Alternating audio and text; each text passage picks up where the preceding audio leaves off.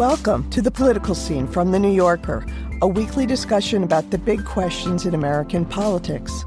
I'm Jane Mayer, and I'm joined by my colleagues Susan Glasser and Evan Osnos. Hey, Susan. Hi, Evan. Hey there. Great to be with you. Hey, Jane. Nice to see you guys.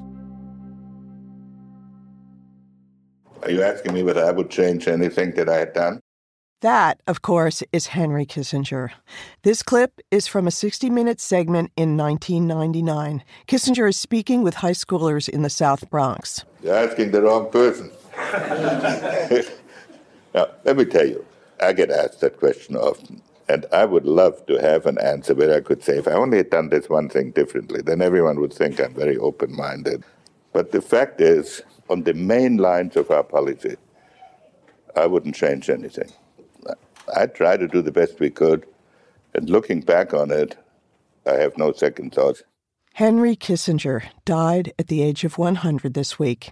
He served as Secretary of State and National Security Advisor under President Nixon, as Secretary of State under President Ford, and as an advisor to at least 10 other U.S. presidents.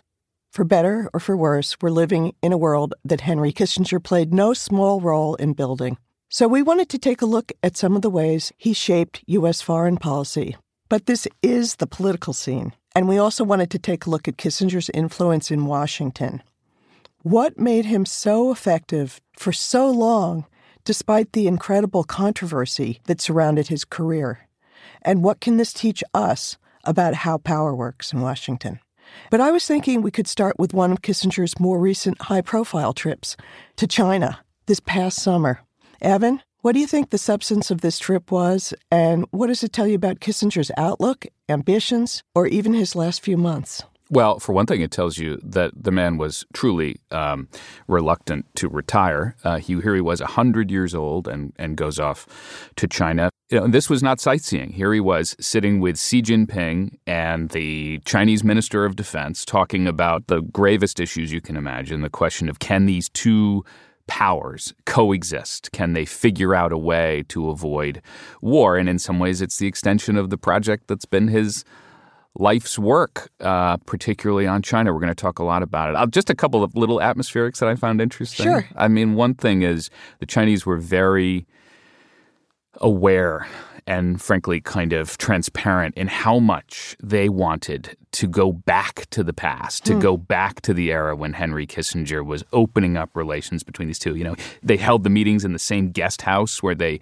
did it in the 1970s. And, you know, just one thing that didn't really make much of news, but I thought was fascinating is before he went, they had actually tried to get another what they call old friend of China, Hank Greenberg, 98-year-old insurance magnate. People will remember him from the AIG mess. But he's also been involved in China for years. And he was going to come. They had nurses lined up, ambulances ready in case, because, you know, when you bring somebody that age, you have to think about it. He couldn't come in the end. Kissinger came. But it is a sign of how, in a way, this relationship has almost outlived the apparatus that created it. That is the puzzle that the U.S.-China relationship is facing, and Kissinger was the symbol of that. That's so interesting. I mean, Hank Greenberg and his huge company have long been clients of Kissinger Associates as well. So it shows you the business relationship being intertwined. Susan, what stood out to you about that trip? Well, you know, it's very interesting, Jane. I actually saw Kissinger and listened to him expound about it over a dinner after he came back from it. And, you know, it's so telling, as Evan said, both about the kind of unraveling of this relationship that Kissinger took so much credit for. But I also think it's just it's the fitting bow to the end of Kissinger himself and his career. It tells us so much. There are not that many 100-year-olds who insist upon their own relevance and actually are relevant, right? And, you know, generally, if you've made it that long, you've outlived your contemporaries, you've outlived your moment. Henry Kissinger refused to outlive his moment, and he was always going to stay in the moment, and for good and for ill, right? He was his desperate need to remain in the centers of power if power was his religion, then you have to have access to power in order to wield power, which, of course, is why he is the paradigmatic Washington figure. It's why we're having this conversation today. And, of course, people were well aware of that, and they cultivated that. The Chinese, so artfully, as Evan said, they held it in the same guest house where he'd been 50 years ago. I was told they even had the same menu at lunch that they served him. And, they gave him access to senior Chinese officials that present-day American officials were having a hard time getting access to. And you have to have access to power in order to wield it. Even this new generation, when he had his 100th birthday party, which he had a little while before this trip to China, you had many Democrats as well as Republicans attending this event, including the current Secretary of State, Antony Blinken. And I think there was a sort of collective addiction, in a way, of the Washington national security set to Kissinger's big brain, with all the liabilities, political and otherwise, that came attached with it. I love that. A collective addiction to Kissinger's big brain. As far as his access to power and not giving it up even to the very end, I have to say that you guys have probably also heard this great anecdote, which is that he worked hard with the New York Times on his own obituary. So, he had access to the final view of what would be said about him. And there's apparently David Sanger, who wrote the obituary, called up Kissinger in advance and interviewed him about some things. And Kissinger said, "Is this for a story for which I will not be able to demand a correction?" But if anyone could demand a correction and shape his image after the grave, it might have been Kissinger. Well, to be fair, that when they do these big obituaries, they often have interviews in advance. So it wasn't just a special treatment for Kissinger. His wit at describing how he dealt with this very delicate process. And he was obviously very involved in shaping his image, which required a lot of airbrushing because he was one of the most controversial figures and reviled by many people. So he had a lot of image issues to deal with during his lifetime. And we're going to talk about a number of those. And I think, but that point, I think people didn't know this from afar, but he was a pretty thin-skinned guy. Ford, former President Ford, called him the most thin-skinned person he ever knew. And I think, interestingly, I talked to Gideon Rose, who was editor of Foreign Affairs, who said to me, every editor of Foreign Affairs has had a fight with Kissinger. And he said the thing about Kissinger, and he said it, and he was putting this in the context of actually being quite complimentary of Kissinger's record. I want to sort of be clear about that. But he said, and when it came to being an author, what was interesting about him was he said that, here he is, he's written 21 books, he's a winner of the National Book Award, but he would bridle at these little slights, any mention in a review that he didn't like, because he said even Kissinger's mother couldn't have written a review that would have been satisfactory to him. Well, and by the way, I have firsthand experience of this extraordinary thin-skinnedness, right? Like, here's one of the most famous people in the world, even, at his advanced age, well into his 90s, is essentially as close to a household name as any foreign policy figure can get in this country. And so I was going to moderate a book event for a very interesting book that I highly recommend called The Master of the Game by Martin Indyk, who was a longtime American Middle East peace negotiator. And he actually is a Democrat, but he was fascinated by Kissinger's invention, in effect, of shuttle diplomacy and wanted to do this project to kind of look at how did we get it so wrong ultimately? How did we fail on Middle East peace? But Kissinger cooperated with the book. They were going to do a joint appearance for this book, and they asked me to interview them. And then there starts to be the problems. First, Kissinger says, well, I don't know. I don't know if I want someone from the New Yorker. They are very nasty to me. And Martin says, are you kidding? Like, Susan wasn't even born when, the Vietnam War was happening. Like, you can't hold it. So then he says, well, okay. But I need to talk to her about what questions she's going to have. And he emails me and I said, no, absolutely not. I am not going to be in a position of negotiating with Henry Kissinger because that's not going to come out well for me. I won't negotiate over the questions. Either you trust me to do this or not. So then I send this email. I don't hear back for a while. Then he comes back and he says, okay, we'll just do it. And I asked him later, what happened? Why did Kissinger just abandon this? And he said, well, he's very calculating about his image. And he decided that if he got on the phone with you and he said, here's the questions I won't answer, that would become That would be the story. That would be the story. And he said he was going to risk it with you. Anyways, and I just thought, my God, this man is, at the time, I think he was 96, 97. Well, that was his impetuous youth. Old. I mean, later he wouldn't have done such a thing. I'm just going to say, if it comes down to a contest between Susan Glasser and Henry Kissinger on negotiations. No I know my where money's on going. Susan. I gotta say, I'm just gonna put it out I'm there. with you. Okay, you can tease me all you want, but anyway, so I think, as you say, he is the most well known of anybody from the foreign policy establishment. Even so, for listeners who may not know too much about Kissinger, maybe it's just worth quickly reprising his background. He was born in Germany in 1923, and famously his family fled Nazi Germany. He was Jewish, and he arrived in New York City as a teenager. And did that experience impinge in some way on his worldview that shaped the world we're living in?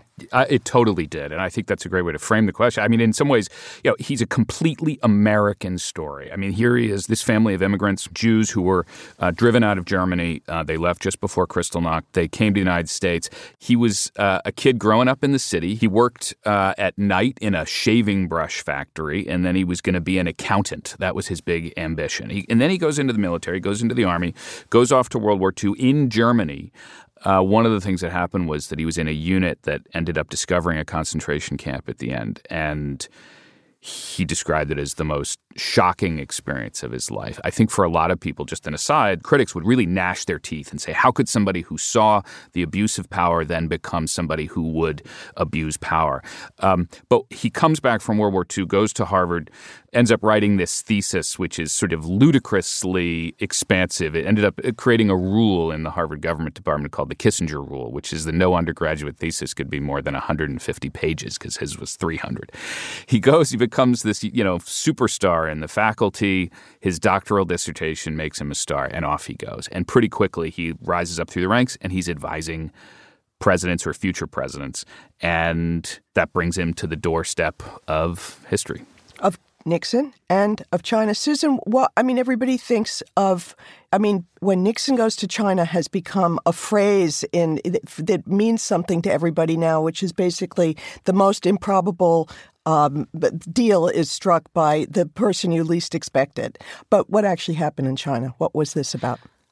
Well, Jane, you asked about his background, and I think there's, it's the subject of that thesis that in many ways interests me, because Kissinger started studying back at Harvard the 19th century power politics and this world of the competing great powers. And, this idea that you needed to have peace between warring great powers that shared the same Eurasian landmass. And that was one that I think really shaped Henry Kissinger throughout his entire subsequent career in foreign policy and national security. And so when you look at the opening to China, it's in the context of a fundamental worldview that essentially long-term strategic interests of great powers. He sees it as the role of the diplomat to balance and manage those, and he prioritizes stability and arrangements between those powers at the expense of almost all else. Also, he was a very, very manipulative and, sort of clever man. He saw a great opportunity in the Cold War to split the Soviet Union and China. They already had a rupture, and he thought, well, this is our opening. And Nixon, by the way, had long had this idea too. So that's the thing. I think they were really, kind of linked together by history in this, but forever each wanting to take credit for it. But remember that this was the opportunity, the split between the two great communist powers. And this offered the United States the opening to kind of defang the global Cold War. And Kissinger at the same time was also pursuing with Nixon, a strategy of détente with the Soviet Union. And so I see those two things as together. We tend to talk about China more because it was more positive to the shaper of the legacy, Kissinger. But this wasn't just China in isolation. It was China and the Soviet Union.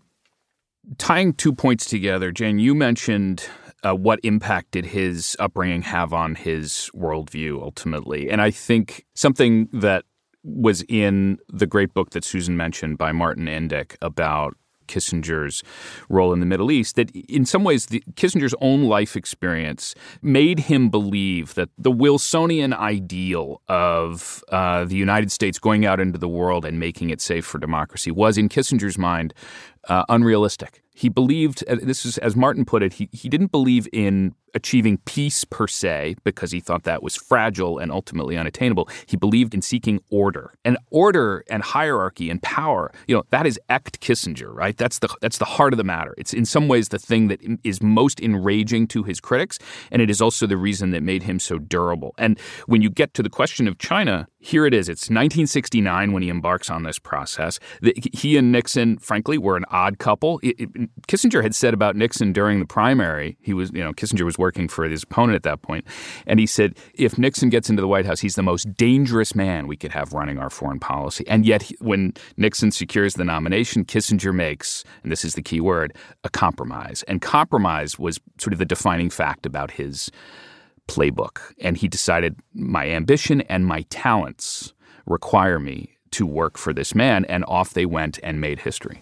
I mean, and the flip side of that hyper-realistic power is what matters, order is what matters, not peace, is, it seems, a legacy that, to his critics, was pretty impervious to moral issues having to do with sort of That's a charitable way of putting it, Jane. Yeah, I'm struggling to say they've lost tens, who knows, hundreds of thousands, millions of lives probably for some of the decisions that he made during the course of his lifetime, and sent waves of millions and millions of refugees fleeing.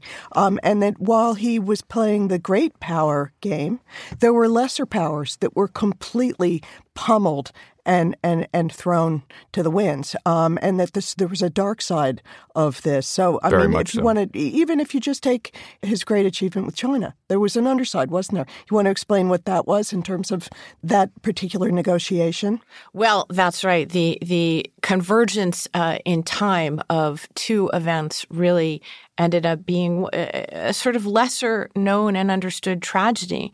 But basically, there were different ways that Nixon and Kissinger were looking to get a message through to China. And ultimately, one of the channels they ended up using was the military dictator of Pakistan at the time.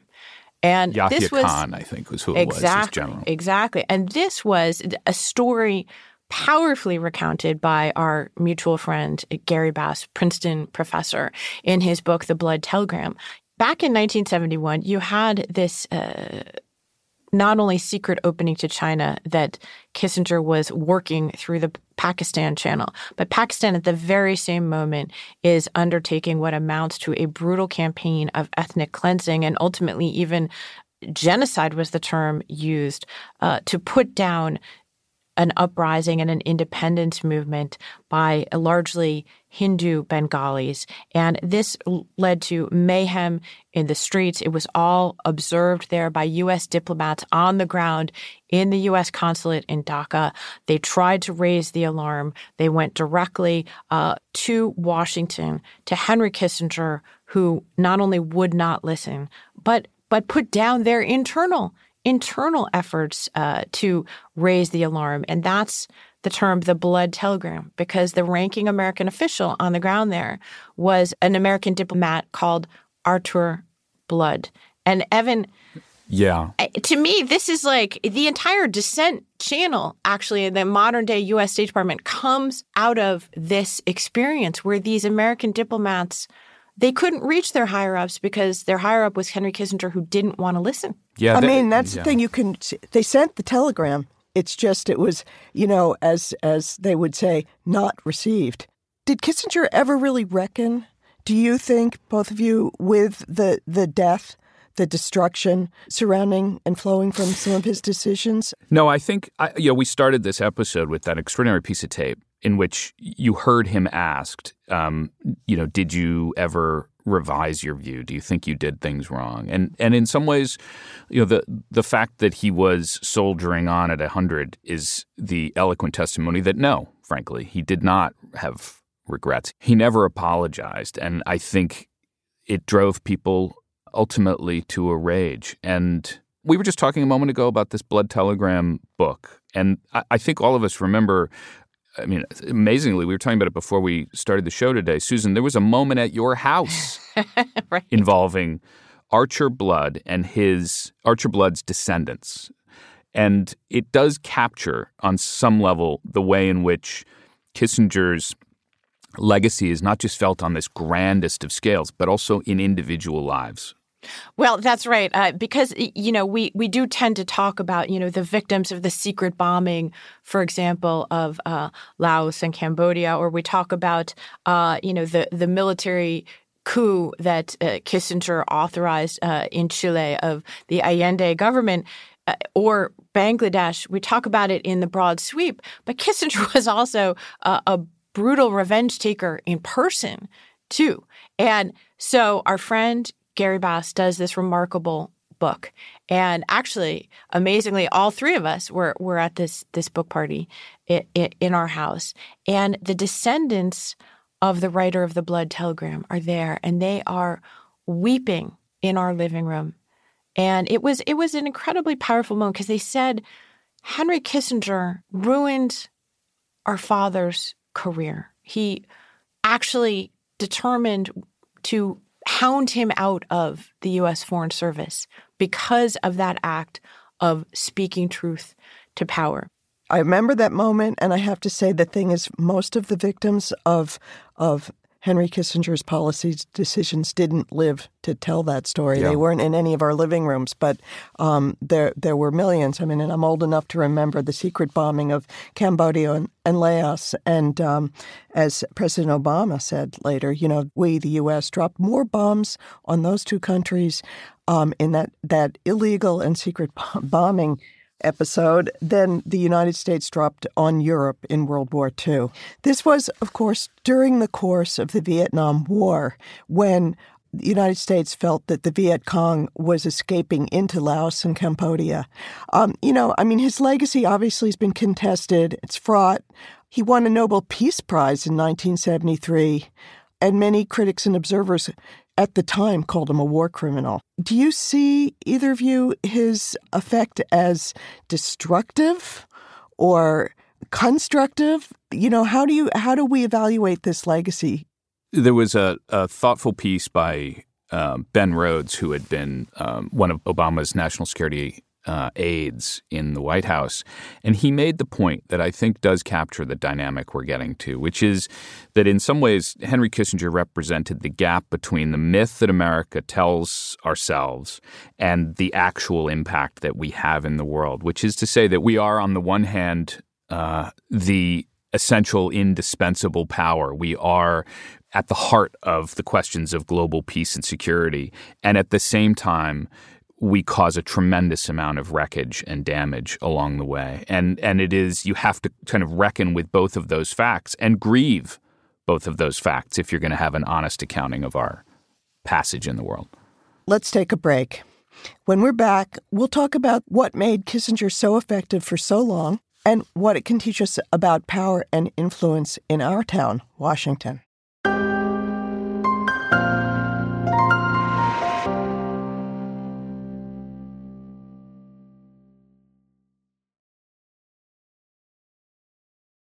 Hey, Political Scene listeners. The Iowa caucuses are just a few weeks away, and that means that we are getting ready for a new phase here, the 2024 election. And we want to hear from all of you. We want to hear your questions about any and all of it. There have been a lot of questions about how the media has covered politics, particularly Trump, in the last couple of years. And I think it'd be really interesting to hear questions from listeners about what they actually want to hear about. So send in your questions. Yeah, fire away. I mean, we want to hear from you. So tell us what we should be talking about in 2024, because your opinion matters. Send us your questions at themail@newyorker.com, and you might hear some answers on the show. Be sure to put the political scene in the subject line. Again, it's themail@newyorker.com. And thank you very much. And now back to the show.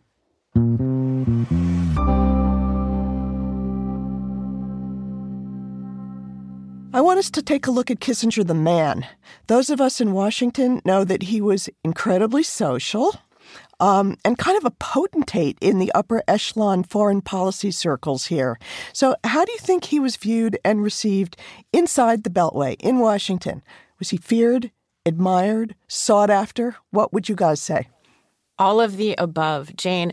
Henry Kissinger loved the Washington game. He saw himself not just as a master of shuttle diplomacy in the Middle East, but primarily as the master of how to get close to power, how to seek it out, how to manipulate it, and in turn, how to benefit from it. And in that sense, he's this sort of archetypal figure. If you want to sort of unpack the Washington rules, which is something we've done in the course of this podcast, Henry Kissinger sort of was the gold standard in many of these. Sort of like whether the Old it's, Testament God of the exactly. Washington rule book.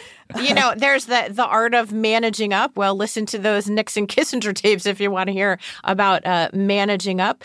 Information control freak. We talked a little bit about his thin skin, but it was more than that. He was also completely amoral and yet so insecure. He needed desperately. He was sucking up to presidents long after someone else would have just been playing golf and, giving it up. He even sucked up to Donald Trump. People forget this because he wanted to be in the game. And he very purposefully, calculatedly cultivated a relationship with Jared Kushner, Trump's son-in-law, who was sort of the designated outreach of the family to the kind of foreign policy crowd. And here is one story that we got for the Divider that I think just tells you so much about Henry Kissinger. And again, remember, this is a man in his 90s when he's doing this for no particular reason except this is how he plays the Washington game. So Jared Kushner knows nothing, about the world and is thrust into all these powerful people wanting access. Well, Kissinger's still playing both sides. The Germans come to Henry Kissinger. They're freaking out about Donald Trump. What does it mean that he has won this upset election in 2016? What does it mean for NATO? What does it mean for Germany? And Kissinger tells them, well, don't worry, talk to my friend Jared Kushner. And he says, he's going to be your guy. He's going to help you understand that world. At the same time, he goes to Kushner and he says, listen, the Europeans and other world leaders, they're all going to be coming to you now. They're seeking reassurance. And he tells Jared Kushner, don't give it to them.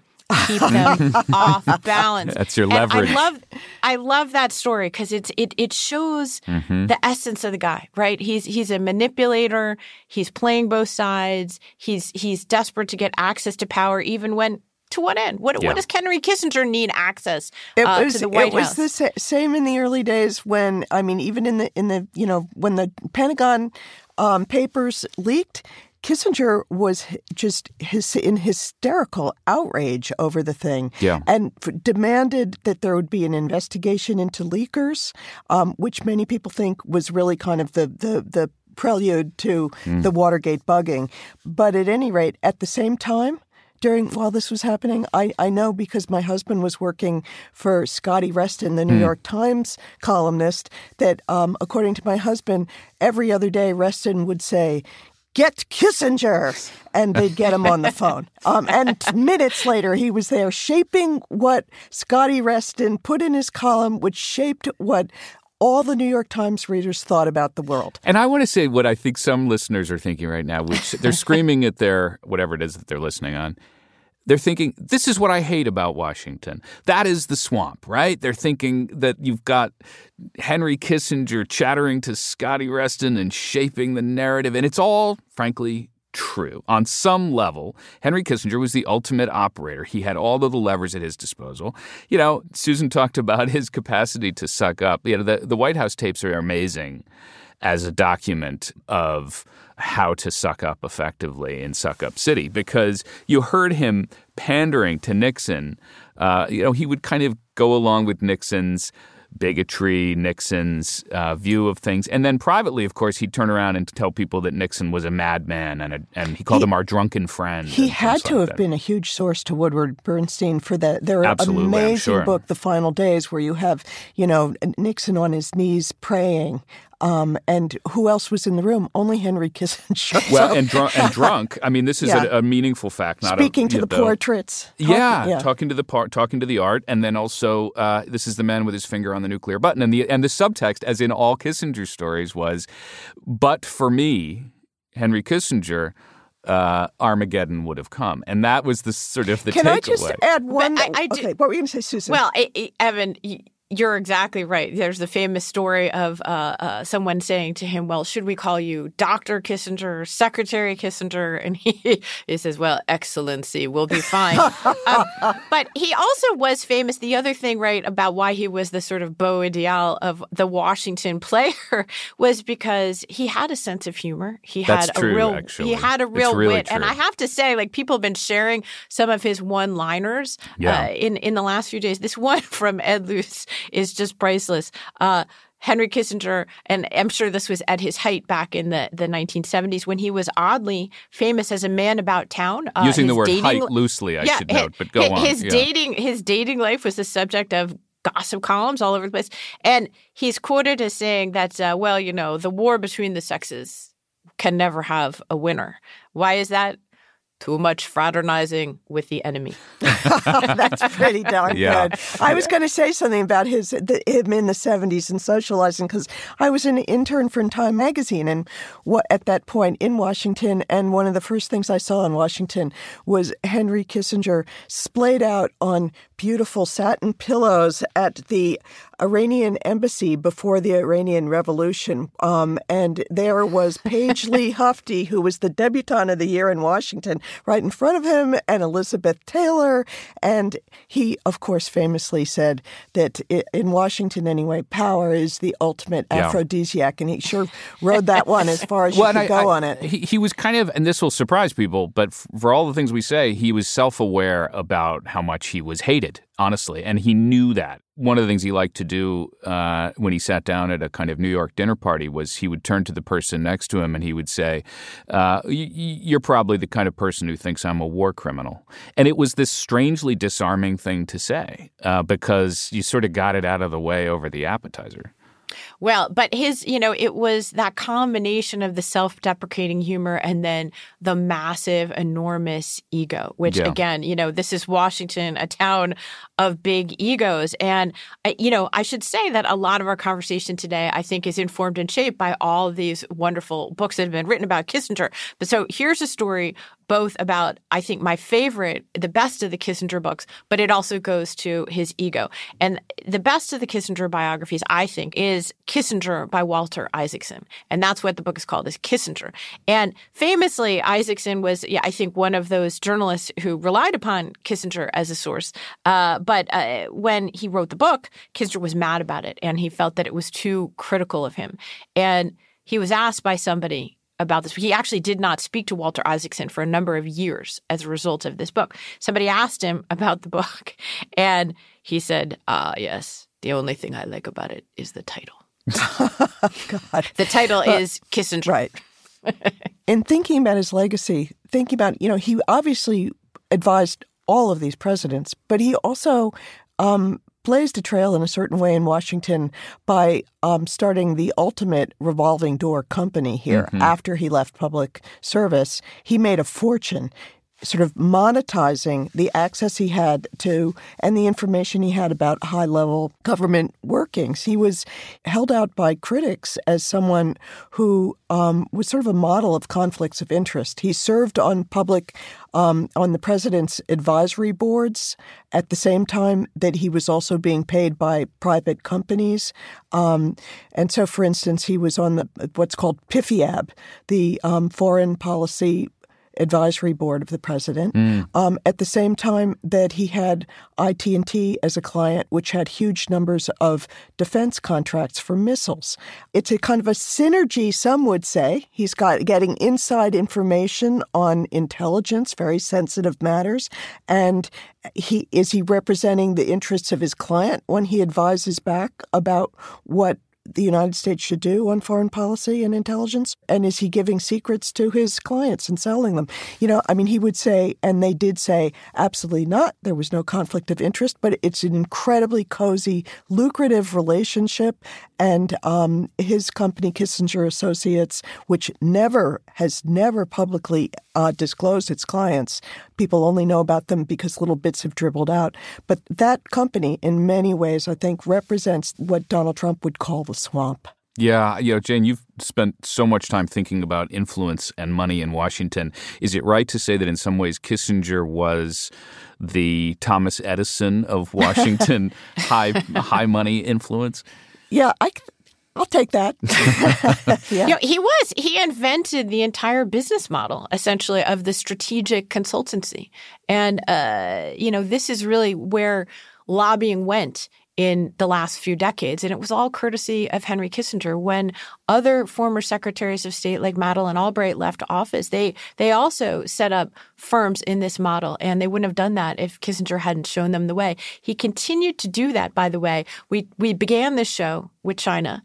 And in a way, it's sort of full circle to talk about how he was operating for decades with this nexus of business relationships and yet being received as an American statesman when he would go on his trips to Beijing or to Moscow. People don't realize this. Kissinger probably met with Vladimir Putin more than any other American over the course of the last 20 years, consistently always representing back here in Washington the point of view that the U.S. should essentially come to an accommodation, work with these other great powers, not raise concerns over human rights issues or Chechnya or Ukraine in more recent times. And again, what were the business relationships that were the real reason for many of those trips? I just find it to be a fascinating next act in Kissinger's life, and yet so untransparent, it's not nearly as well documented as his public face. It was very hidden.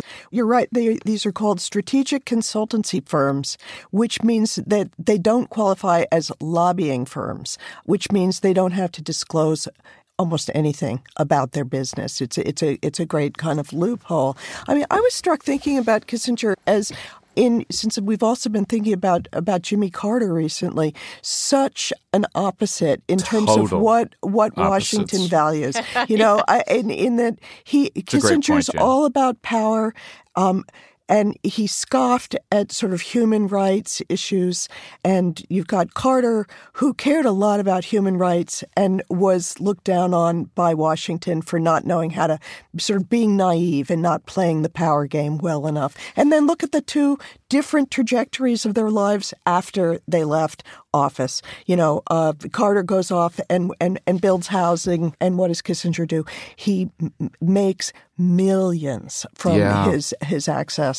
I have to say, in some ways, Jane, that actually is really like the most important frame for this. I'm really struck by that point because Jimmy Carter and Henry Kissinger represent the two temptations that live in the Washington soul. A lot of people come to Washington because they say, I want to make the world a better place. And somehow they go through the machine and they come out at the other end whispering in the ear of some despot somewhere. And they wonder to themselves, and we know this because they sometimes say it and write it, how did this happen to me? And we need, frankly, a few more Jimmy Carters, perhaps, and a few less Henry Kissingers. Well, it says everything about Washington, that it's Kissinger who was the man of the town and Carter who spent his 4-year service here and then, got the hell out. I got to agree. This has been The Political Scene from The New Yorker. I'm Jane Mayer, and we had production assistance today from Alex D'Elia, Dan Richards, and Gianna Palmer. Stephen Valentino is our executive producer. Our theme music is by Allison Leighton Brown. We'll be back next week. Thanks so much for listening.